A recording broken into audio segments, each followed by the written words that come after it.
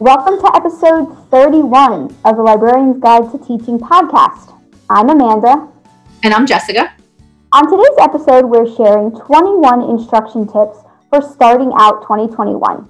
We've received some great tips from listeners, which we will share in addition to some that we're excited to talk to you about. But before we get started with our conversation, how are you doing, and is anything exciting happening this week? Still not too much exciting going on.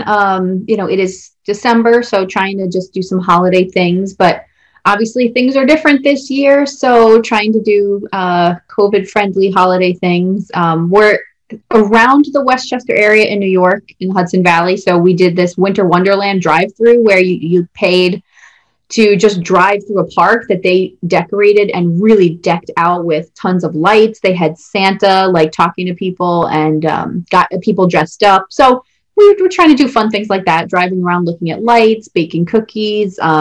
This week we made latkes for Hanukkah. So just trying to do fun, simple things to make the year festive, since there's not too much we can do. And obviously work has slowed down a bit. So just working on kind of end of the year projects, because obviously instruction's done. This is the last week before break. So things are a little bit slow and trying to get into break mode, holiday mode. What about you? Trying to do festive things. It's going to be a weekend full of cookie making. We're going to my mother-in-law's on Saturday to do cookies, and then we're going to do cookies with my parents on Sunday. And I'm excited because my daughter's old enough now, so she'll have fun doing it. The first time we did it, she really, she's a baby. She didn't get it. So it should be more fun for her now. I definitely want to take my daughter around those lights. I've been reading in the Facebook groups I follow in my neighborhood, where can you go for the best light shows and blah, blah, blah, blah. So definitely want to take her to see those. Although there's a lot of people in my neighborhood that are doing it that you can just kind of drive through and not have to pay. Not that I care about paying, but Right. And then same thing here. It's the last week before the semester is over. Just trying to prep for the winter, looking at instruction for the winter, working on projects, in preparation for the winter semester. So excited that the semester is ending, but also looking forward to, new opportunities in the spring, in the winter. One thing that's interesting is that our college is requiring faculty have one synchronous session a week for their class now. So I'm hoping that might lead to more opportunities for the librarians to get involved in a synchronous session, because faculty might be looking for that, maybe not doing something every week. So we'll see. I know I'm definitely going to offer that in my outreach when I, reach out to the faculty in a few weeks. So we'll see how that goes. Yeah, that sounds like a great opportunity. Yeah. So to get started with our episode, like we said, we reached out to our listeners for some instruction tips, and we've broken them up into different types of themes. We'll go through the themes. And we'll comment on a few of them as we go along. So the first theme is planning. And this tip comes from Sarah Burns Bell. Her tip is use index cards to visually see how you might use various activities and lesson plan components together.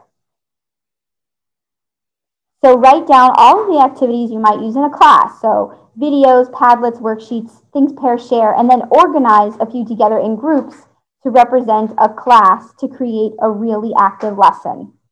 Yeah, she had shared with us a Chronicle article that we'll put in the show notes that came from. And I thought that was a really interesting idea, especially for visual planners like me. I like to see things laid out, Yeah, I think this is a really interesting way to lay things out. I know we might be toying around with the idea of doing an episode in the future about lesson plans, and I think this is definitely one way to set up a lesson plan to make it seem a little less overwhelming.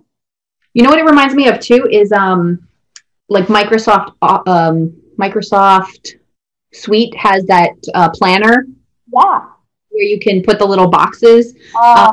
Trello is the other planning thing, right? So I feel like that's a digital way to almost do this, is to lay out your lesson plans in those blocks to see the different sections. I had never thought to do that, but That sounds kind of interesting. Well, Padlet also has one too. They have that columns feature, and we actually used Padlet to organize our breakout sessions for our upcoming virtual conference. So Right.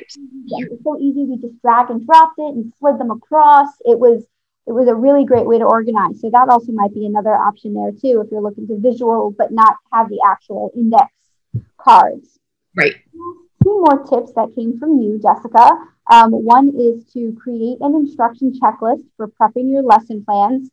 You said that this was especially helpful for you when you were working to incorporate universal design principles and accessibility. Do you want to share a little bit more about your checklist? Yeah, so I knew that I had all these different ideas of things I wanted to add to my lesson plans, like accessibility things, like sharing the PowerPoint beforehand and making sure that I had notes in that PowerPoint and that my videos are transcribed and all that. So just instead of constantly trying to remember all those things, I just wrote it out in a checklist so that I would remember. And I kind of at the top have a really short checklist of how I like to plan a lesson, but then there's also a checklist of things that I might want to consider incorporating. Like, is this asynchronous or synchronous? And then if it's synchronous in person, I have specific items that I might want to consider for that about active learning or about universal design principles and discussion. So I just worked out this checklist to help remind myself to incorporate all of these different components that we might want to incorporate. And honestly, at the end of the checklist, there are some reflection questions for me about the lesson. And one of them is, did you put too much stuff in here?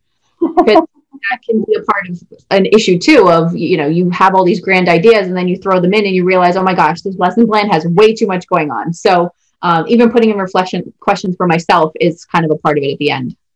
Yeah, that's a great idea. I love a good checklist. We actually developed checklists for our LibGuides. So we use them to encourage our librarians to think about, how to keep their LibGuides up to date. So like we have a checklist for every semester. Check through your LibGuides for these things. Every year, check your LibGuides for these things. And, I found them helpful when we were actively using them. So that's just another thing you might consider. So tip number 3, also from you again, work with faculty member to determine the best format for your instruction. Even if they default to synchronous Zoom, let them know other ways you can collaborate, whether it's multiple short sessions, asynchronous tutorials, check-ins, etc. Yeah, because sometimes they aren't aware of what type of support we can offer, and there may be something that works a little bit better for their students. Sometimes they come directly to us via email and say, can you come to my class? And just because that's their default doesn't necessarily mean that they know what the other options are. So I think it's always good to just send an email back with a short list of, sure, I can come to your class, but do you think any of these other options would work for you? I just want to make you aware that they exist. And you never know. Someone may come back and say, oh, you know what? A tutorial would be better for this class. They work better with those. And maybe that works better for your schedule too. You never know. Yeah, we always try to provide a menu of options to faculty when it comes to support, because like you said, they might not realize what's available to them.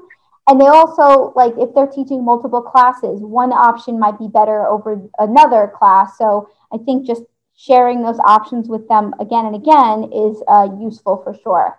And keeping that list handy. Like I have a draft in my email that's just kind of a blurb that I would send to anybody, and it has just all those bulleted points written out. It's in the beginning of our instruction request form, but I want to word it my own way. So, I have it as just a blank option that's available. That's a great idea to have it as a draft so it's ready to go and you don't have to search for the last time you wrote a faculty member, blah, blah, blah. That's a good idea.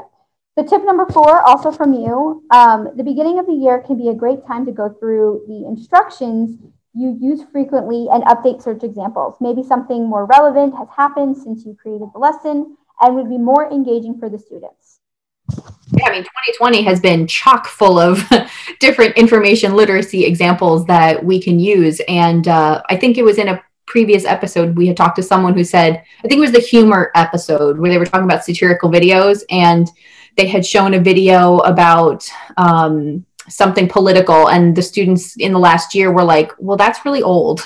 So with so many different things going on that relate to information or misinformation, or things that are more relevant and engaging to students, the beginning of the year is a great time to be like, okay, what happened? What class am I teaching? And what else can I talk to them about? And what big picture information literacy topics can I bring in by talking about these issues? Like, COVID is chock full of things about scholarship and information as a process and all of that. Yeah, exactly. We talked a little bit about that in the Project Information Literacy episodes interview that we did with Allison Head. We talked about how versatile COVID is. So here's one tip from me, tip number 5. Focus on improving one lesson for the spring starting in January. I am very, I do this all the time. I say, okay, I'm going to spruce up my lesson. And then the next thing I know, I am scrambling to get it done because, I think I have like 3 months to do it. And then here it is, it's time to do it. So, you might have this really grand idea to really improve a lesson and you might not have enough time in the winter. So really future plan for a lesson, one lesson, just pick one and, really map it out and really revise it. I've done this before and I found it very rewarding because you don't feel pressured. You're giving yourself, in my case, 15 weeks to work on a lesson that pick a class that is going to run in your next semester and just focus on it and take your time. Right. Yeah, I definitely think this is a good time for those types of projects without having too much pressure on yourself to do it. And you can explore, you can look at other lessons, you can look up articles and look through all of the notes that I'm sure everyone has from webinars and conferences and things that they want. Great. So, now is the time to dive into those kinds of things to update our lessons. Agreed. So the next section of tips is on technology. So we have one from Kelly Hope from @the_bookinator on Twitter. So she says, to encourage reflection, I start every instruction session with a Padlet and ask students to answer some version of the following question. What questions or concerns do you have about research in general or as it pertains to this class? And after class, I ask them to follow up on the same Padlet with their biggest takeaway or reflective comment. I then use the Padlet as a way to follow up with the professor and email them a copy of the Padlet. There are times when students will put a question on the Padlet that either I'm unable to answer in the moment, so I can do that in the follow-up, or it's a question that the professor needs to address. I just love that idea of using Padlet in that way. There's so many ways you can use a Padlet, but that's a great one with a great just open-ended question. Yeah, definitely. So our next one is from someone anonymous. And they said, don't assume all students will have the same technology or internet bandwidth to participate in online activities, which definitely, we've been talking about that a lot this year. Definitely a camera issue as well. Some students, they may have an unstable internet and turning off their video is the best way for them to participate and be able to hear. That's one of the simplest technology issues that can come up with that. So that's a great one too. The next two are from you. So you say to make sure you leave time in your synchronous lesson for technology issues. We did a whole mini episode on technology issues, and I'm sure a lot of people have stories from this year with that one. Oh yeah, definitely. I think it's wise to just build in some time and, not to overpack your lesson, especially if you're trying a new technology. Yeah, that actually happened to me. I wasn't trying a new technology, but I was doing a synchronous lesson with a class. It was my last class, second to last class before instruction slowed down for this semester. And the professor just had to keep stopping me every 2 minutes because he was saying, oh, you're breaking up. And I had no internet issues the whole day up until that lesson. So for some reason, he could kind of hear what I was saying. So then he would translate to the students what I was saying. And it just made the lesson take so much longer. And I was so happy that I had taken out something interactive to do with them because it would have just been a hot mess. It was the day after election day. And so I felt personally that I knew students were going to be super stressed and he really wanted to do it that day instead of rescheduling. So I kept it simple and it worked better because unfortunately we had these tech issues. So it is good to just prep for all of those silly little things that can happen. Yeah. So the next one is also from you. If you're expecting students to use a new tech tool and are not planning on teaching them how to use the tool during the session, ask the professor if you can upload a tutorial a week prior so students can test out tech and be prepared during the session. You can even create a quick activity for confirmation. I've experienced this before when I've tried to, introduce students to, I think it was a Padlet, and it was just a quick activity where I, shared like a 1 minute tutorial on, what is Padlet, why we use it, etc. And, I had the professor agree to allow me to put it in the course so that they can get familiar with it. And then the following week, during the session, it was so smooth and the students weren't nervous about using the technology live, and it just worked out so much better because I think, and this is something we've talked about too, when you throw technology at them, they're already nervous that they have someone coming into their class that they might have never met before. And then on top of that, you're asking them to demonstrate their tech skills to you. They might be really nervous about it. So I think this is one way to kind of alleviate that stress. Yeah, that definitely makes sense. Yeah, yeah. So the next section that we have group of tips is grouped under the theme of classroom management. So this next tip 10, comes from Gina Leviton. Her Twitter handle is at Blina B. Leviton.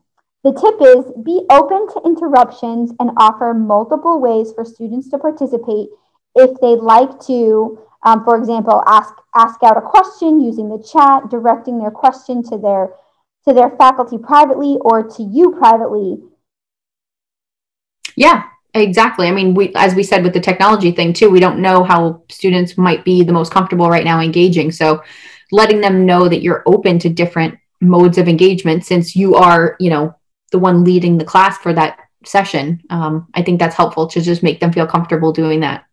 Yeah, I think you definitely want to encourage interruptions because that means they're engaged. It means Right. they want to ask you something for clarification or they want to share something that they know.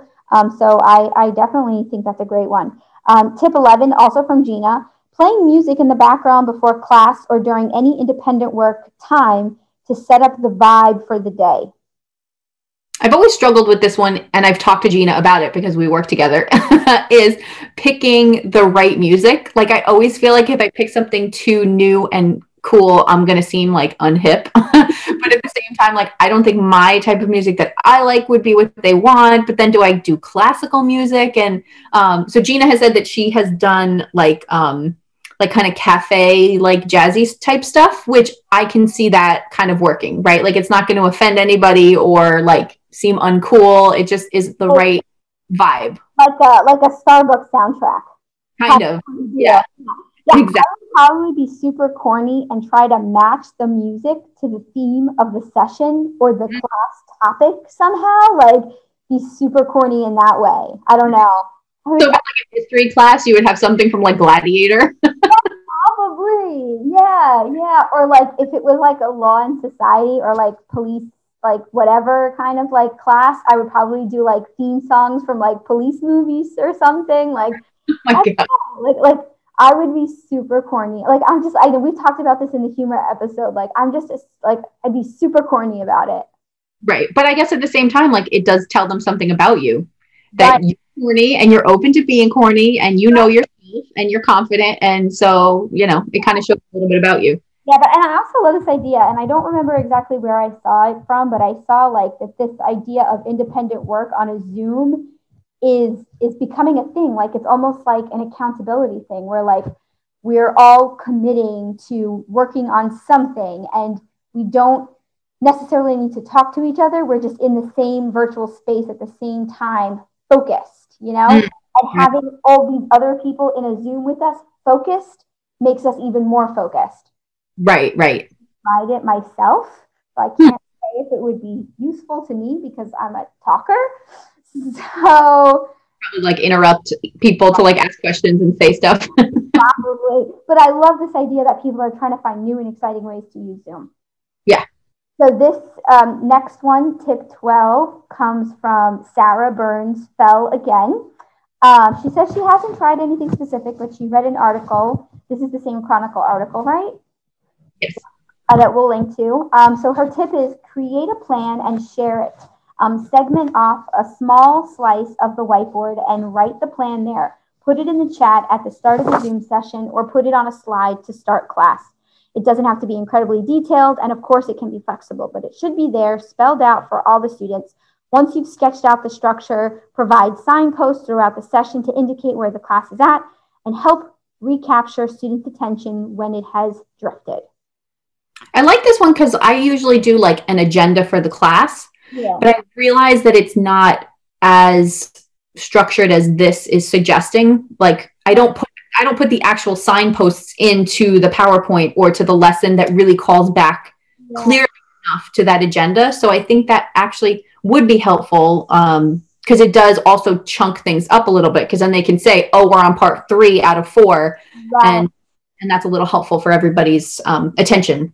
Yeah, this just reminds me of the thing that I used to do when we were on site. I would do this note-taking strategy where I would hand the students out a handout, and I would break up the lesson and say, like you said, part 1, part 2, part 3, but like label it like certain things, and they would follow along and write notes. Like I would encourage them to write their own notes in each section so that they kind of could recall it in their own words, rather than in me just giving them a handout with generic, directions. Right. I wonder how that would work on Zoom for certain classes, especially combined with this signpost-ish tip. If you email the class the handout beforehand so that they could either print it out or have it on their computer to type into. I wonder, or make it like a copyable Google document so that everybody can make a copy of it and just work on it on their own computer. That could work. Absolutely. So another tip from Sarah is find ways to bring everybody back together. This could be asking students to all respond with a Zoom reaction that they were with you, or stop to have everyone do a writing prompt and share. She says it's harder on Zoom than in a physical class, but it can be helpful. Yeah, I like this one. I mean, especially like at the end of one of those signpost sections, right? Like, okay, everyone stop and take, 2 minutes and answer this question. And then everybody before starting the next section can kind of share what they were thinking. Or I do the Zoom reaction thing all the time. After I get to finishing an important point, I'll just say, can you put up thumbs up that everybody is with me? And you don't get 100% all the time, but, you do get to see who's with you and paying attention. Right. This next tip 14, is from you. Do not allow perfectionism to stand in the way of good instruction, because students will lose in the pursuit of perfection. This was a takeaway from this year's instruction for you, and you've seen how sometimes an imperfect session with a good set of questions and a discussion can be just as valuable as a tailored presentation and activity. Yeah, I mean, and I've talked about it before on previous episodes that, this year was the year that I was planning to do more like just less structured discussion-based activities. And it was a little intimidating trying that on Zoom with this whole new setup that we have going on with the remote instruction. But at the same time, it was a good time to do it because students are more open to this kind of flowy, just, bring a good set of questions and a Padlet and let's talk kind of thing. So it worked out well this year to have that as good practice. And just, as I said, not letting perfectionism get in the way, just pick some really good outcomes. Right. Those outcomes, tailor it down to what they exactly need to know. Don't try to teach them a whole 3-credit course in a 35-minute session, because you're not going to do it. Yeah. So. Yeah. I think we all have to kind of break away from this idea that we have to be perfect every time we provide instruction to students. I mean, in the beginning, I always had to go into the class with that perfect example, that perfect search example. And now it's just like, I don't even do that anymore, because I want them to see what it's really like. I mean, like we've talked about in other episodes, when you're in a research consult or when you're supporting chat, you don't have time to be perfect. You figure it out with the student as you're going along. And sometimes it's frustrating and hard, but at least you're showing what instruction looks like and what research really looks like, Yeah. And not to mention that this year we know that not every student is going to be engaged in every Zoom session. So, I mean, they've got Zoom fatigue at this point. So just being there and being available and letting them know that you will be there for them afterwards can sometimes be the most valuable thing they need. And that wraps up part 1 of our 21 instructional tips for 2021. Stay tuned for our next episode for the remainder of the tips. We hope you enjoyed. Here's where you can find us. You can find the podcast at librarian_guide. You can find Jessica at librarygeek611. You can find me, Amanda, at historybuff820. And you can always email us at info.litteachingpodcast@gmail.com. Be sure to rate and subscribe to our podcast wherever you listen. We would love to hear from you in the reviews as well.